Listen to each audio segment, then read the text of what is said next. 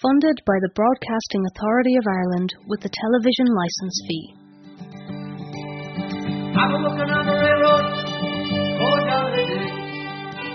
The Railway Children. Episode 1. The Early Years. My name is Ursula and I'm on a journey to find out all about the railway in Athlone. Over the course of the series, we'll hear from local railway buffs about the railway's long legacy in the town and speak to current and past railway workers, many of whom come from families who've worked on the railway for generations.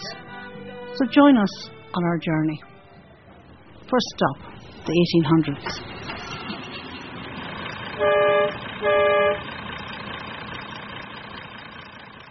Barges for Coens, C-O-E-N-S, streaming down the River Shannon. Barges for Coens, streaming down the River Shannon. Barges for Coens. Coens had a depot on the banks of the River Shannon there, where they took in all the kegs of beer and stout. The dawn of the railway changed not only the world of travel, but also the transport of goods. Local historian Gerard O'Brien tells us about travel and transport before the railway came to Athlone. Before we had a railway, I suppose we were depending on a few different modes of transport. We were depending on stagecoaches, which we sometimes associate with cowboy films, but there were stagecoaches in Ireland. The biggest provider of them was a man called Charles Bianchini, an Italian man. But even before that, we had a stagecoach in Athlone run by a man called Mark Begg, who had his inn at where the Sean's Bar is now. So that was where the first stagecoach went from Athlone to Dublin. Stagecoaches would have been quite okay for passengers and maybe for small amounts of goods. Other goods were probably brought in and out of Athlone by boat and barge. So how did trains come into existence? We board an old steam train at the Great Southern Station in Athlone for a trip to Ballinasloe. It's an event organised by the Railway Preservation Society of Ireland. While making our way through the old-style carriages, we meet David, a young train enthusiast, with the answer to our burning question. Well, the steam train, the first one was designed in 1802 by George Stephenson in Derby, and he wasn't given permission to make a proper railway to start, so he made a racing railway. And eventually in 1812 he was given permission to build a full-on railway from Liverpool to Manchester. And when he did that and he had finished it, he would have one first-class coach and loads of third-class. And the third-class coaches were just wagons. And the first-class coach was basically a garden shed on wheels. Oh, really? Yes. Okay. And how did you develop an interest in the railway? I don't know. I can't remember. You just always liked it? I just like them. I just think they're interesting. Steam trains quickly took off as an exciting new mode of transport with a world of possibilities. It wasn't long before it made its way to the Emerald Isle. Cliff Flood from the Irish Steam Preservation Society in Stradbally, County Laois, tells us about the beginning of the railway in Ireland. In Ireland, it started in 1834 with the Dublin and Kingstown Railway, which has the reputation of being the very first commuter railway in the whole world. Like the mighty oak from the little acorn, everything grew from that. We ended up with several thousand miles of railway around the country and still have a significant network. That was quite way ahead of its time. It was 3 years ahead of London having a commuter railway. They built the railway in pieces. It opened initially from Dublin to Mullingar, and then the biggest piece of railway ever opened in Ireland in one go was Mullingar through Athlone to Galway. There's something like 76 miles of it. In the early days, the idea of bringing a railway to Athlone, railways were comparatively new in Ireland, but people would have been rather dubious about putting money into railways at that point. And there was a big push then by having public meetings called in the town by various different railway companies, not just one but others came, and they would try and get people to agree to be shareholders. And when they got the support of people like Lord Castlemaine at Moydrum, that would be a big plus for them. They'd also go to the shopkeepers and the businessmen and that bankers, and they tried to raise the kind of money, necessary money. Unfortunately, the first couple of attempts failed, but eventually, again, Lord Castlemaine was involved. They decided to support the idea of having a railway line from Dublin to Athlone, which was the initial thing, but then, of course, the companies would want to, once they got to Athlone, to move west and to go further. So by 1845, the Midland Great Western Company had actually got royal assent that they could go ahead and open this line. There were all kinds of little strange things about these early railway lines. Sometimes the landlords in bigger estates were able to arrange to have the railway pass their house and even have a little stop at their own, that they could inform the station in Athlone that they wanted to take the train to Dublin, and they wouldn't even have to come into Athlone. The train would stop at their place. There was one such halt at Balnahown. Derek Kiernan, from Athlone's Little Museum of Memories, tells us about the laying of the tracks from Moat to Athlone. Tracks started, it was probably around 1849 when they started the Moat to Athlone. There was 1,059 people employed on that project, and that went on there till the 18th of July in 1851 there when they had the White Viaduct complete at that time. The first one to arrive in Athlone was the Midland Great Western. They were responsible, I think, for building the railway bridge over the Shannon. They were arriving around 1850. There was a man called G.W. Hemans. He was the engineer in charge of these works, and he was responsible for building this bridge, which was 540 foot long, the White Bridge that we call it now, and originally it had a 120 foot opening span. This bridge is one of the iconic features of Athlone. I think anyone who's familiar with the town is familiar with the White Bridge. And it took less than 18 months to build it, which seems incredible when we look at it now, and to think that it has served all those years as a railway bridge there. Famous son of Athlone, T.P. O'Connor, said that of all the sites he had seen in Europe, that he felt one of the most striking ones was the railway bridge over the Shannon at Athlone. So this was a bridge that went in 1850. Tell us a little bit about the pillars. That was a major feat of work. It was at the time. All this ironwork was brought from England by boat and came up the Shannon by barge from Limerick. And these big pillars were put down with compressed air. So it's kind of an early example of pile driving that they now use for buildings. But this allowed them to finish the bridge in double quick time by using this pile driving method to inject compressed air into them, get them to sink into the bed of the river and to find their groundings there.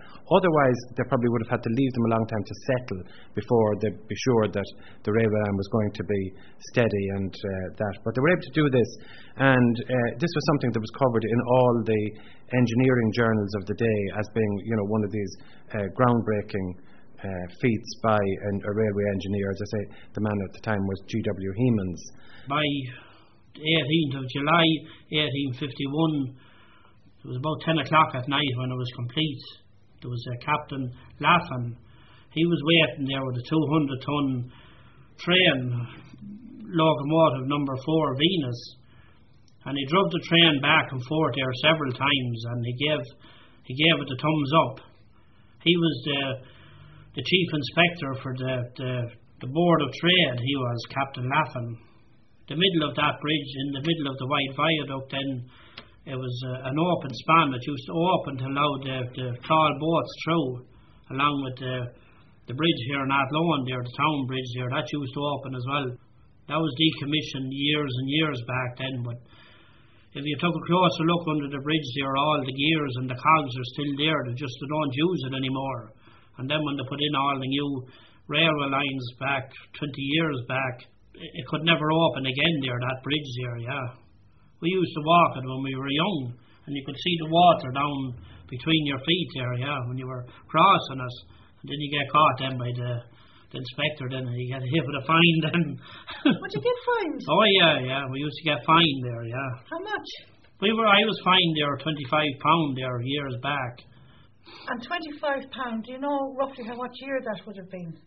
That was probably back in the 90s there, yeah. For walking across the viaduct on the railway track. Bringing the railway to Athlone brought with it jobs for locals and great feats of engineering, but it wasn't without its problems. I suppose really Athlone was at the centre, in every way was at the centre of things, and all of the railway companies were trying to move out from Dublin and get to the west of Ireland and get that kind of traffic going. So when the Midland Great Western came in 1850, they built their station originally, and they wouldn't then allow the Great Southern and Western to use the same railway station. It actually had very odd effects for passengers, because for certain lines they would sometimes arrive in Athlone by train and come to the Midland Great Western on the Connaught side of Athlone, and no matter what the weather was like, they had to walk across the town and down to the Great Southern station to get a train to bring them to their eventual destination. So that, the two companies, it wasn't a healthy way of doing things. So that's why we have one railway station on the east side of Athlone and one on the west side. The one on the west side was the Midland Great Western Railway, and that was built by a man, the architect was a man called J.S. Mulvaney. It's a very fine building, and it was in use up to 1985 as the principal railway station for Athlone. In 1859, when the Great Southern and Western Railway came, they built their own station on the east side of the town. There was always a lot of problems between the two railway stations because the two companies were vying for business, and what they decided to do back in the 19th century, it actually went to arbitration, and they came up with an agreement that 65% of all passenger receipts and 55% of all goods receipts from the Athlone area would go to the Midland Great Western Railway, and the Great Southern and Western would get the balance. So the Great Southern and Western weren't doing as well out of it all, but they were the second ones to arrive here. When the Midland Great Western railway station opened in 1851, they had a problem because there was no road leading directly down to the station.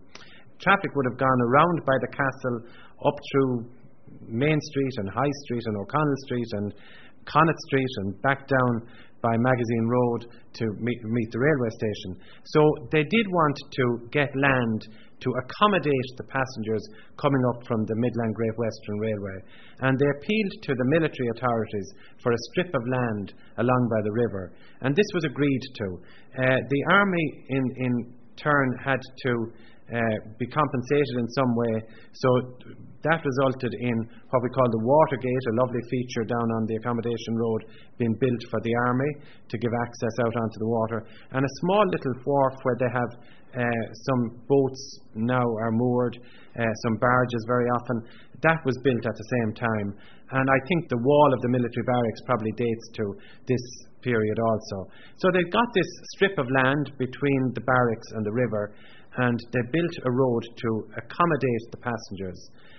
Now, they decided that they would call that road the Eglinton Road because the Earl of Eglinton was the Lord Lieutenant of the day. So they got his permission and they called it Eglinton Parade or Eglinton Road. But the locals, because of all that had gone on in the newspapers about the road to accommodate the passengers, called it the Accommodation Road.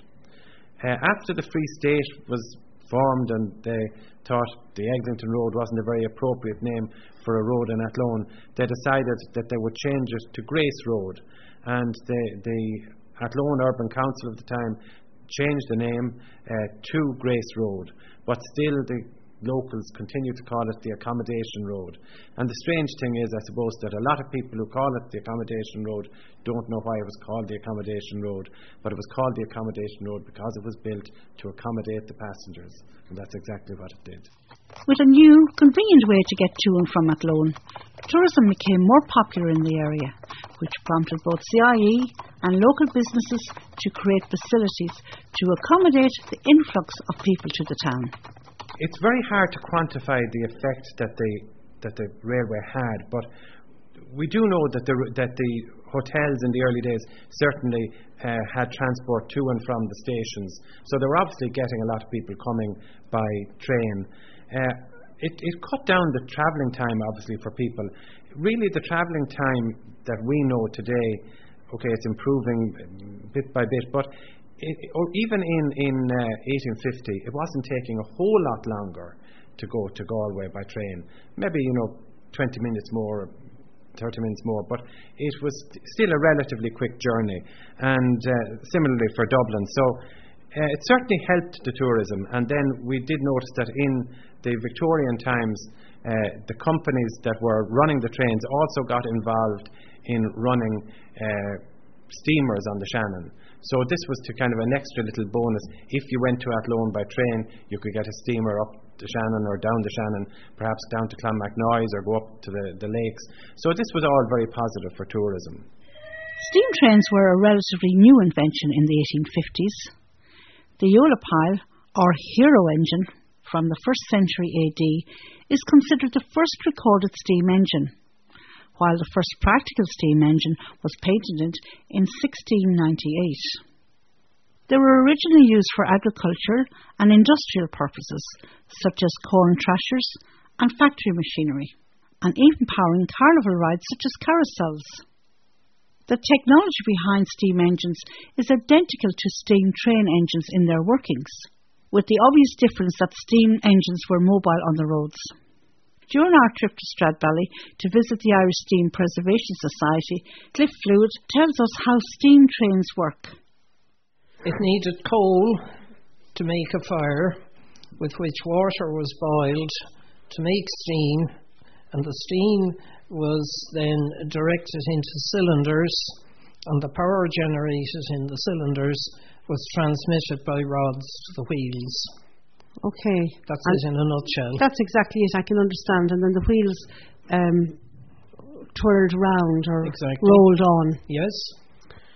On the steam train, there would be different grades of jobs. Oh, yes. The top man was the locomotive inspector, who would be responsible for a good many drivers. The driver was the boss. If he saw a reason not to go, his word was absolute. The responsibility was laid firmly at his door. Who was next? Next is the fireman, and the description is fairly self-evident. He looked after the fire, he looked after the level of the water in the boiler. You could have too much, in which case there were side effects you could do without. Likewise, if there wasn't enough water in the boiler, it could literally explode, and sadly that has happened. Okay. Very rarely in Ireland, thankfully, but it's not unheard of in other countries.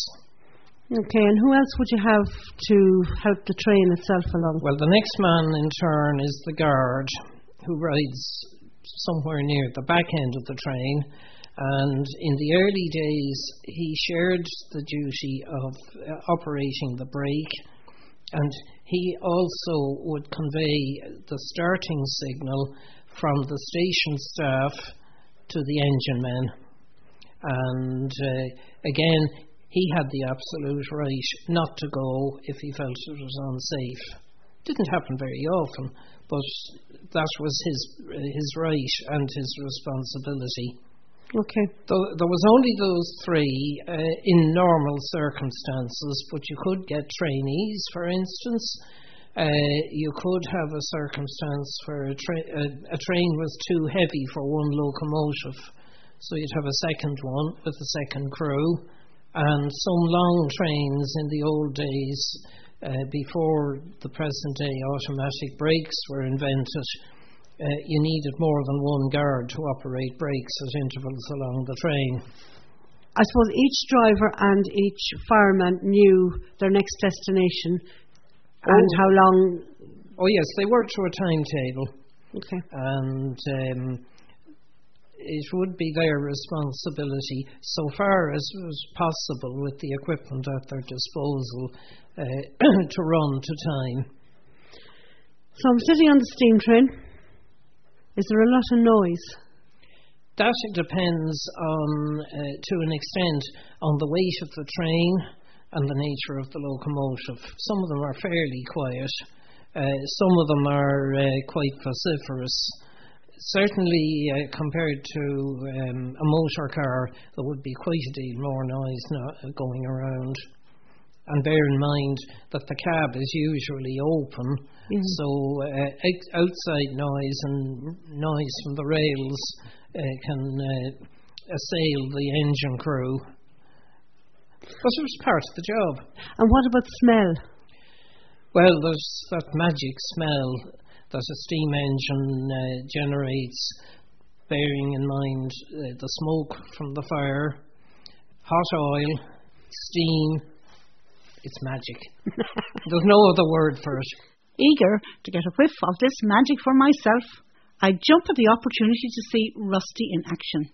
Rusty is one of the narrow-gauge steam trains on the grounds of the Cosby Estate, which is famous for hosting the annual Electric Picnic Festival.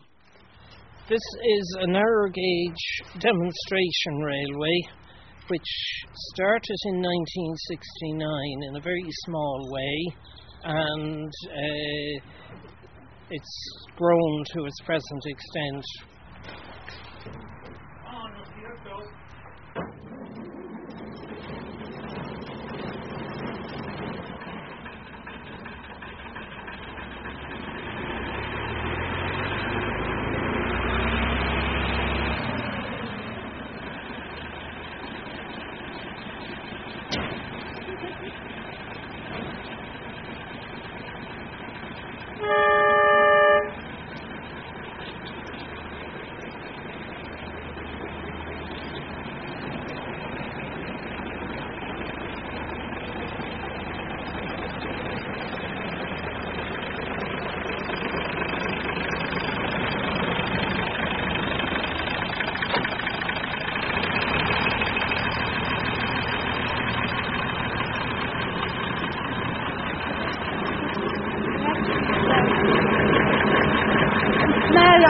The smell of the engine, amazing. I'm sure if some of the people here from Athlone were here, it'll bring back memories of time.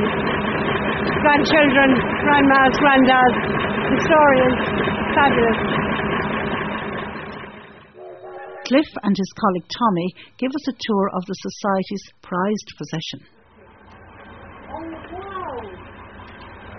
This is a 1949 steam locomotive built for Bordnamona at Port Arlington, and it brought turf from the bogs into the same power station that the diesel engine worked at.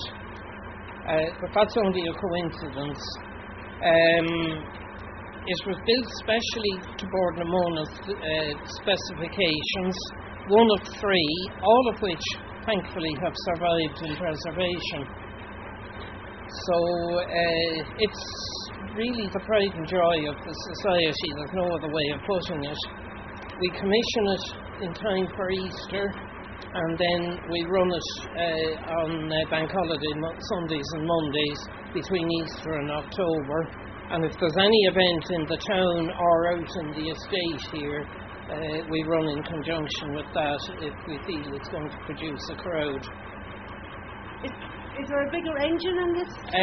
Well, it's much more powerful, and it is, of course, longer because of the nature of a steam engine. It needs the boiler, which is up here, and then the cylinders. There's one this side and one on the other side. Down along here is fabulous steam building. This is called?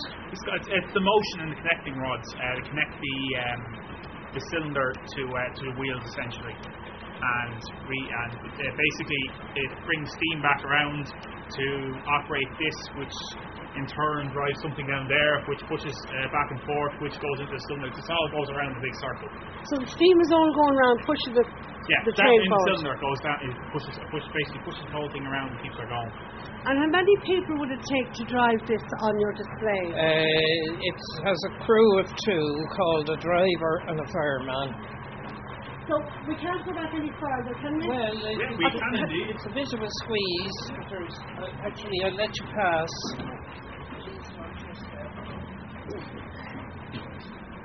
Wow. This is fabulous, lovely and clean, isn't it? So the driver, what would the driver be? From this position here, near enough where you're standing. and there's two levers top right. It's called the reverser, and it's basically your forward and reverse. Reverser here, regulator, which that's essentially the accelerator. And the fireman? The fireman stands here. He operates the brake, mechanical brake, and shovels the coal in here. Oh wow! He hasn't got much room either, has he? Not much enough room to swing a shovel. Not much to swing a cat though. Basically, it's full to the brim of coal and keep shoveling in. And you have to examine the fire bed as well to make sure you put the coal in the right place. And clean it out and... Yep. Okay. And then you have water in here. And the water bobs up and down and it tells you how much water you need. And using these, called injectors, you put more water into the fire. Okay. That is absolutely fantastic. Before making our way back to Athlone, we're visited by Dick Brennan, a permanent way worker with the Irish Steam Preservation Society, who tells us what is needed to make a track. First of all, rails, 2 rails, sleepers, and they're fastened down with P-screw to dog spikes. And the gauge has to be maintained, the levels have to be maintained, and the curvature has to be maintained. Dick, tell us, why is the job called Permanent Ways? Well, originally they put on a temporary way, and then they built the permanent way. So hence the name Permanent Way, it's permanent fixture. When they usually build a railway nowadays, they use a narrow gauge system, like when they're building the Channel Tunnel, or building the Crossrail in London. They're going to get the tunnelling, so they have to have something to take away the spile and bring in the material. And the permanent way is a very important part. Without the permanent way, well, obviously you wouldn't have a railway. Now we know some of the early history, our next stop is the 1900s. Join us in the next episode of The Railway Children, when we will hear from the railway workers about their memories of the Midland Great Western Railway Station in Athlone.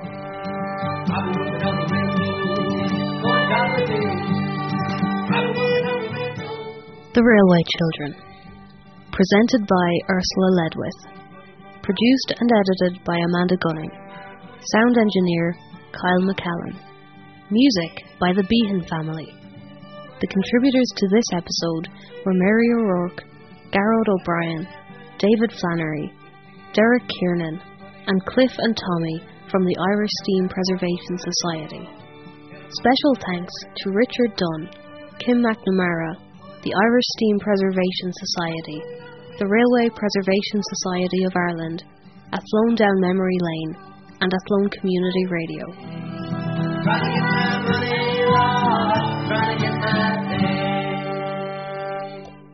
Funded by the Broadcasting Authority of Ireland with the television licence fee.